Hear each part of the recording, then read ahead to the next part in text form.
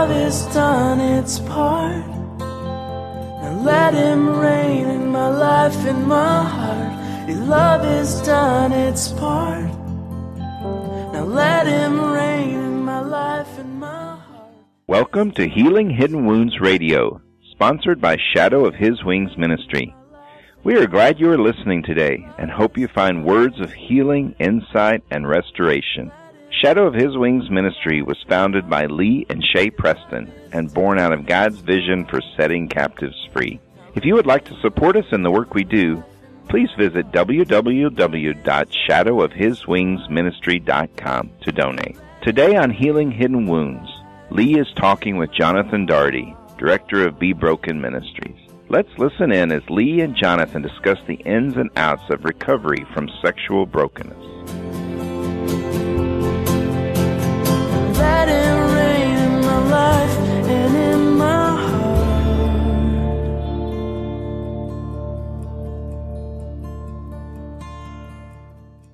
We are going to jump into a topic today that is applicable to anybody who has ever struggled with any form of sexual addiction, whether it's been heterosexual or homosexual or any other kind of sexually addictive behavior.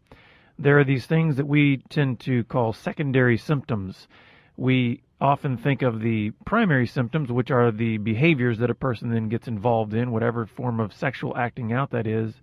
But then there seem to be these other things that tend to linger. It's like even after your behavior may start getting cleaned up, there seems to be some, additional brokenness, or we could even say dysfunction or something that's still sort of out of whack that is what we're calling these secondary symptoms. And Lee, what are the two primary ones that you wanted to address today with our listeners? Well, I think, as you said, Jonathan, I know this particular segment is usually dealing with same-sex attraction, but I think for today this is something that is certainly crucial for every man who's gone through any kind of sexual addiction to talk about, and that is just the general after effects of the actual acts of sexual addiction, which we call secondary symptoms. And the two we're kind of looking at today specifically are anger and control, because I think those are huge. Once the sexual addict has kind of cleaned up some of his behaviors, those two things tend to creep up in a very powerful way. Yeah, and how do they generally manifest themselves? I mean, how does a person then come to realize that there's a connection between what they were engaging in at, let's say, the height of their addictive behaviors, and then these now secondary symptoms that tend to linger? Or do they need somebody else to sort of help them make that connection? Or maybe just this broadcast will help them make that connection. I mean, because the reason I ask that is because it seems like we hear from a lot of couples, especially. Let's say there's a married couple and the husband has been, dealing with his primary symptoms of his sexual addiction, which is maybe his masturbation or his pornography or his affairs or whatever it may be. And then, 6 months later or a year later, you may see these folks in your counseling office and he hasn't acted out in any of those primary ways for 6 months or 9 months or 12 months. And yet there's still not much healing going on in the relationship. He's still not really actually that different from when he first might have stepped in your office when he was engaging in all of the addictive behaviors. Absolutely. And usually this kind of comes around, as you said, it usually comes around towards the middle of counseling. It doesn't have to be in counseling. It can be somebody else who notices it. Certainly a wife will notice it. And what she generally notices is, and this is for guys who struggle with same-sex attraction, they sometimes have to just hear it from people who notice that they just get angry a lot. Mm-hmm. But usually it comes around when a wife starts to say, okay, now my husband tells me that he doesn't do these things anymore, so why do we feel so distant still? And why do the kids and I still feel afraid sometimes when he gets like walking on eggshells kind of a thing, yeah. And that's really, that's probably a good indicator for anybody who's listening is, has anything changed necessarily in the dynamic of your relationship? Has anything improved of any of your relationships, or has sort of the fundamental connection that you've had with people sort of stayed the same? That might be an indicator of whether or not any of these secondary symptoms have been dealt with or even addressed. Right. Because usually the core of this has not been addressed, which is the core of the sexual addiction itself, which is self-centeredness. Mm-hmm. I mean, it's that place where nobody tells me how to do my life. I've already been doing it this way since I was 10, you know.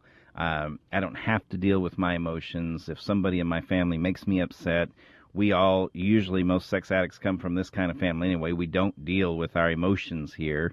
So I already know if I'm upset, I got to deal with it on my own. So in a self-centered fashion, I go take care of myself. And there's almost this entitlement thing that comes next, which says, well, I've always had to take care of myself. So what, you're going to start wanting me to share with you now how I take care of myself? And now you're going to want me to stop being angry and using anger and control to get my way when I've never had to really stop doing that before. And you know what, as you're saying that, I'm thinking we may actually have this backwards. You know, we're talking about these things as if they're secondary symptoms, but when you actually look at it, these are the primary core issues that have to be dealt with in terms of the fundamental self-centeredness that is part of what drives the whole paradigm of a sexual addiction. And so we may have it backwards. Really, the pornography and the masturbation and the affairs and all those behaviors may be in reality the secondary symptoms. Absolutely. And the reality is the primary issues are this issues of anger and control and whatever else is being, whatever else is directly attached to that self-centered paradigm. Sure. Well, and maybe that's why they're secondary, because they only show up after the guy doesn't have any way to cope with them anymore, which is what he's always done before, you know. So you almost have to clear the behaviors out of the Right. way long enough to be able to then see behind that and say, oh, there's other things that are in behind whatever those behaviors, because the behaviors really do end up masking what is at the heart level of what's going on in an addiction. Absolutely. And I think it's something I've always kind of looked at it as kind of the sexual addict's fog. You know, it's that fog that a guy lives in. I mean, I remember being there. I didn't have trouble with my anger when I had my sexual addiction to rely on. So, you know what, if somebody didn't do something I wanted, or if I didn't get my way, or if something didn't go the way I wanted it to, I could always turn to my sexual addiction, and then who cared? At that point, Right. It was like, okay, I don't really care how this turns out. I'm already making myself feel better, and so once you get rid of that and get out of the fog, then you really do have to deal with how you really feel. And dealing with how you really feel ends up helping you see that, man, I don't know how to control life, and I got to make sure I control it. But the irony there is, you know, you talk about not really having to deal with it when you're in your addiction. The irony, though, is that I don't know about you, but in my addictive fog, I was constantly irritated, constantly frustrated. Sure. The behavior simply allowed me to be distracted and avoid that irritation, at least Sure. for a moment. But it seemed like when I was unwilling to feel, unwilling to engage those emotions of anger and how to deal with control and all that kind of stuff, they were perpetual. But then when you remove some of the behaviors and you start dealing with the anger and the control, ironically, there's a piece that comes to that. It's not perpetual irritation and perpetual. You realize that those emotions are a natural ebb and flow in life, and I mean, they're part of living life. But it's interesting. It's almost like until you get to a place where the behaviors are sort of cleared out of the way and you engage that, you're actually remaining in a perpetual state of sort of anger and control and manipulation. Sure. It's just you're not as aware of it because you're totally distracted with your behaviors. Right, and you don't feel it, you know. Right, It's like right. you may feel the irritability, but you just think it's everything around you, or that you haven't Somebody gotten else's to- fault, or That's yeah. right.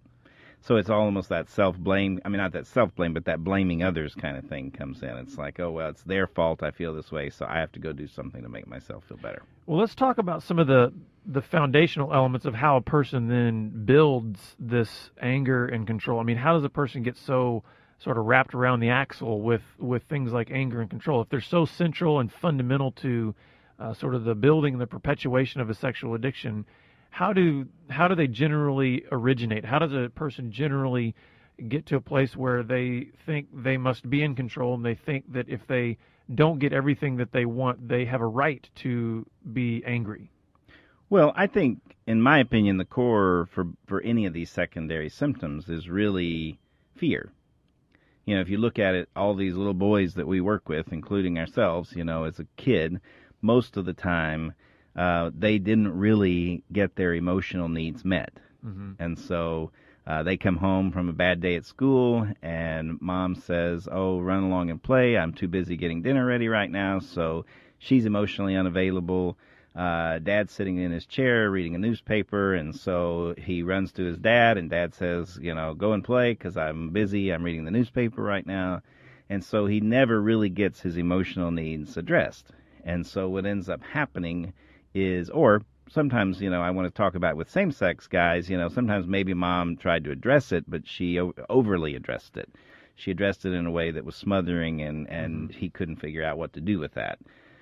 But ultimately, regardless, the emotional needs aren't really met very well. And so he goes to his room wondering, okay, what do I do with these feelings now? And the one is okay, I don't know what to do with it. So it begins to spin out of control. He tries to figure out ways to get his needs met.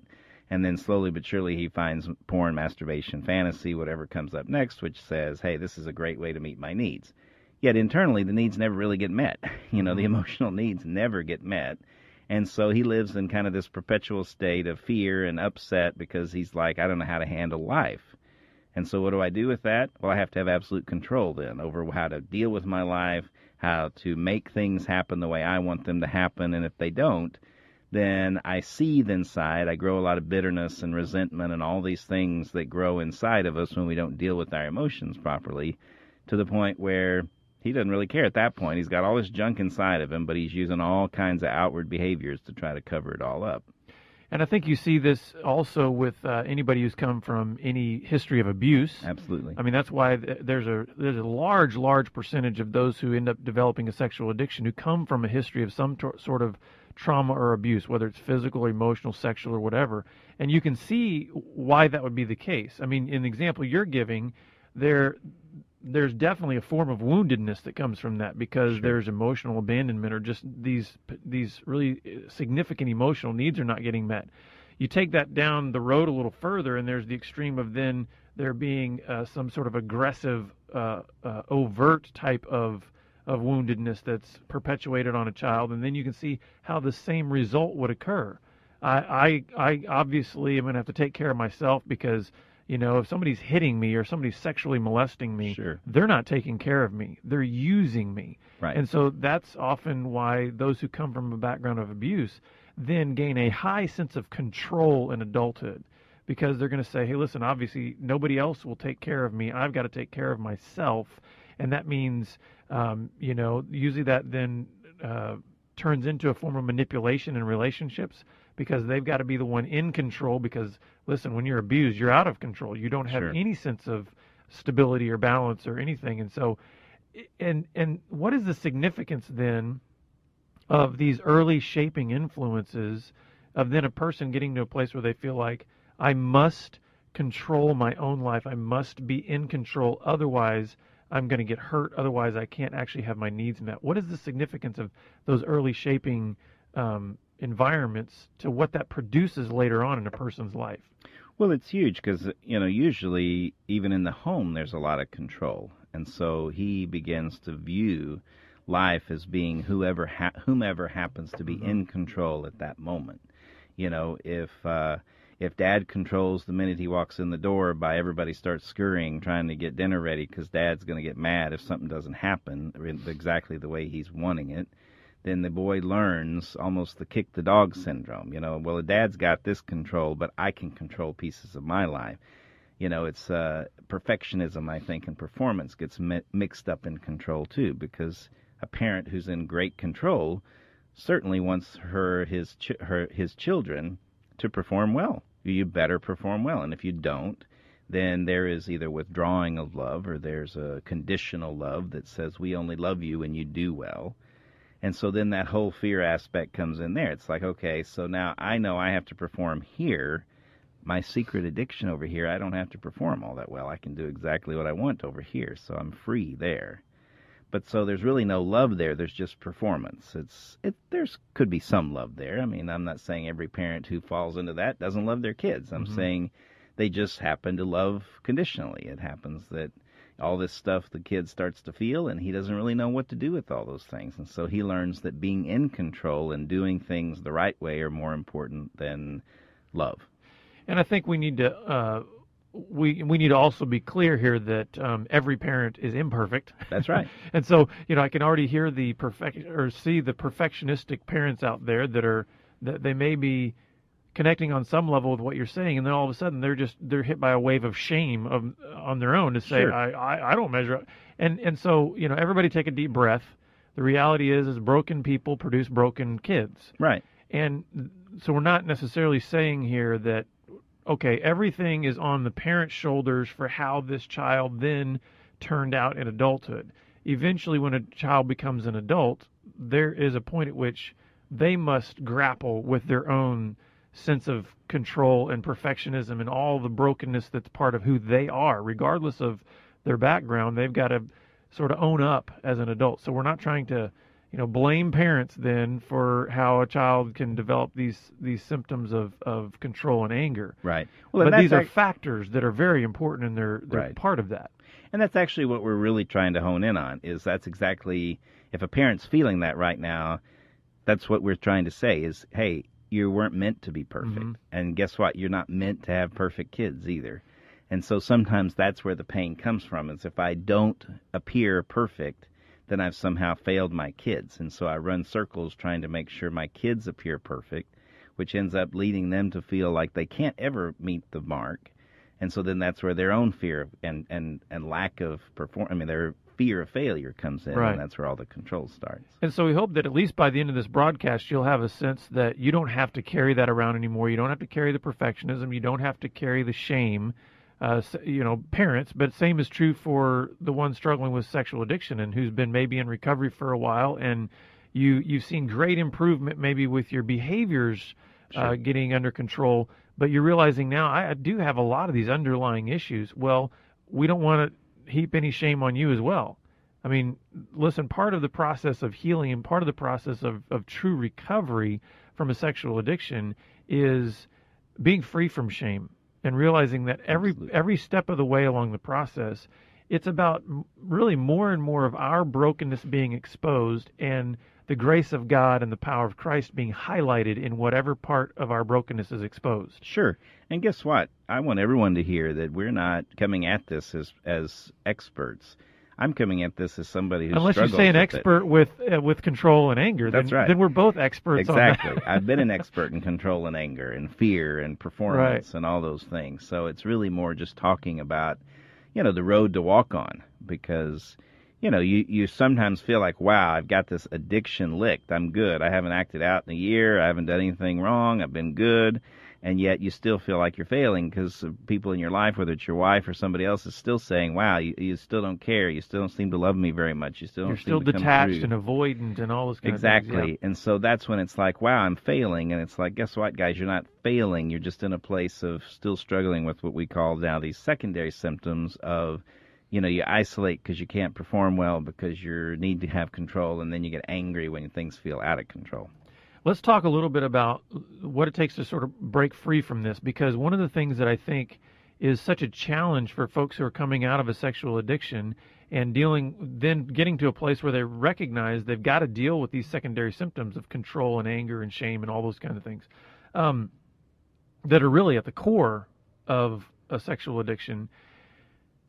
It seems to me like a difficulty that some have is realizing that because God is relational, and that he's called us to relationship, and we're dealing with folks who have, at best, been really unskilled at relationship.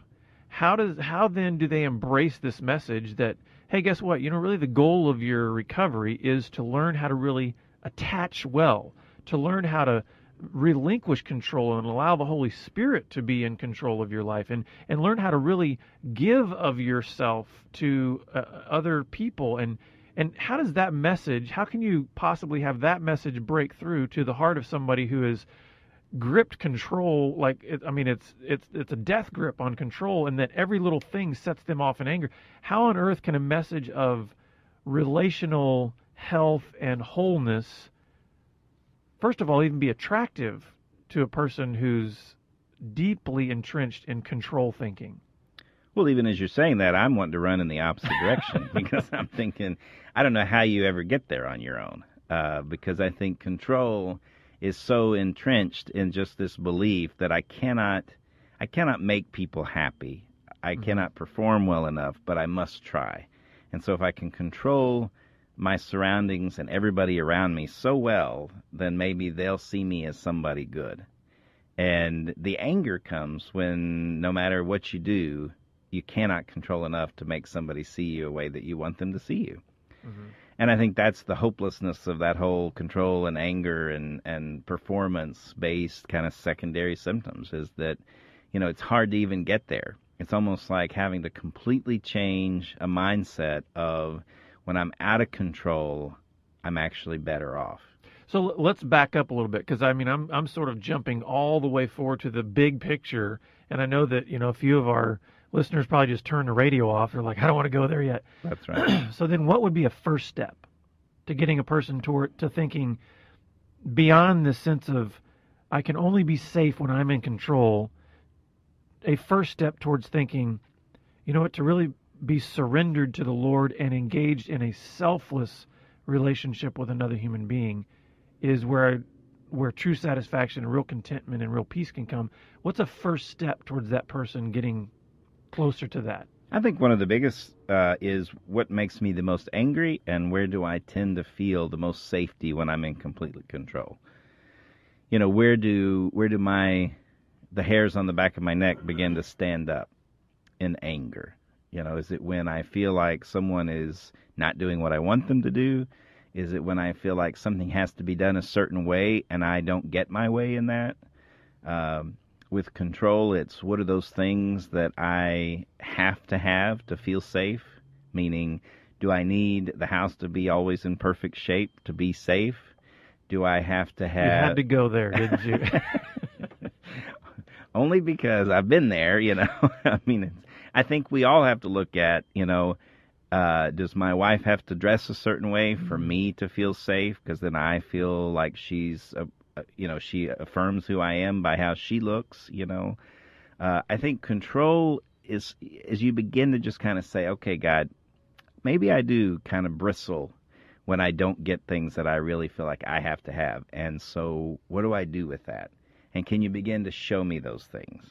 If somebody cuts me off in traffic, do I feel like I have some sort of entitlement to run that person off the road or to track them down and make them see what they've done to me? Because those kinds of things are just control issues. That's me saying, guess what? I am in control. You don't get to do that to me. And I would say, too, I think that one of the major things to do is when you're starting to do this sort of self-examination and allow God to really search you and show you where you tend to grip the tightest in control and where you tend to get the most irritable and frustrated, is whenever those things are revealed and whenever you realize what they are, I think the key is then to deal with them in the context of relationship. Excuse me. I think that what we tend to do is, because control and anger often are they grow really when we're in isolation. Sure. That's why the addiction was so appealing to us, is because, hey, I could isolate and detach and go do my thing and feel better in the moment when I'm acting out in a certain way. When you remove those behaviors, it's almost like the frustration intensifies because you're not Most going definitely. to those behaviors, but you're then trying to grip even tighter in control. And so that still leads to isolation and disconnection. And so I think whenever you're taking those first steps towards, okay, what are the areas in which I've just tried to grip so tightly and be in control? And when you start to loosen that grip, don't try to loosen the grip alone. Right. It's really important, whether it be a counselor or with your spouse or with a friend or pastor or whatever, try to work through and talk through those things, and even be as brutally honest as you must be about how that's making you feel, because that's a whole new territory. Part of this is control masks feelings.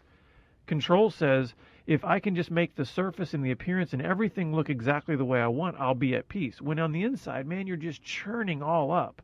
And that's why I think control and anger go hand in hand. Sure. The more you control, the more your frustrations, because you realize you can't control everything in your life, and you can't control another human being, and you can't control circumstance. And guess what? You're not even going to be able to control who hurts you next. Right.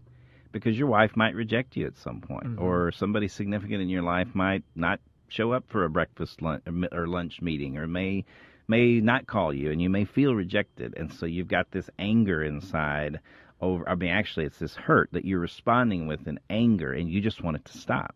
So I'm going to use all my anger to yell and scream at my wife and say, "Stop hurting me." But you're really, you're not really saying that on the outside.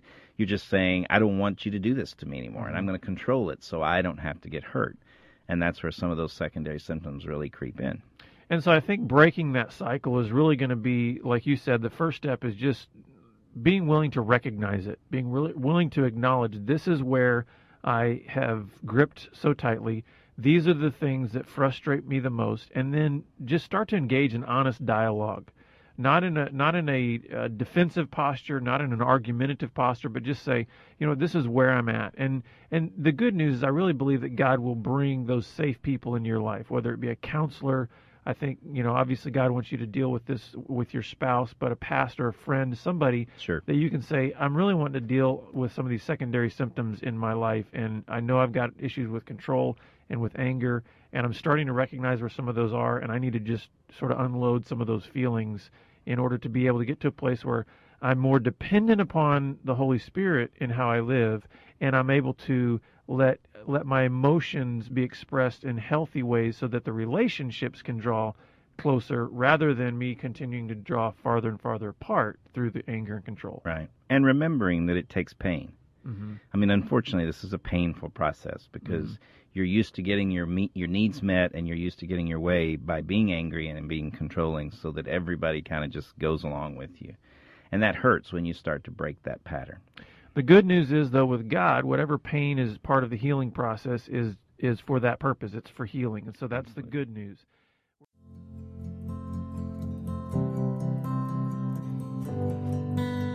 We are glad you joined us today, and we hope that God had a special word just for you.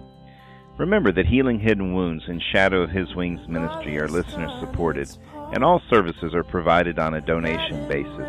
If you heard something today that was especially important to you, we hope you will consider donating a gift. Please visit www.healinghiddenwounds.com to donate today. Now let Him reign in my life and my heart. Your love has done its part. Now let Him